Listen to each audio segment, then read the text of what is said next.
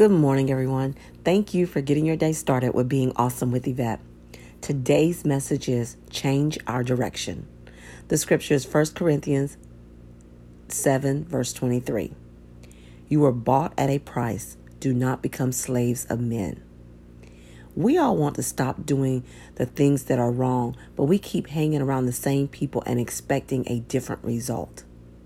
After we pray for God to forgive us, we have to ask Him to give us the courage and the strength that we need to change and to send someone to help us on our journey for the change we want in our life, because we are not strong enough on our own.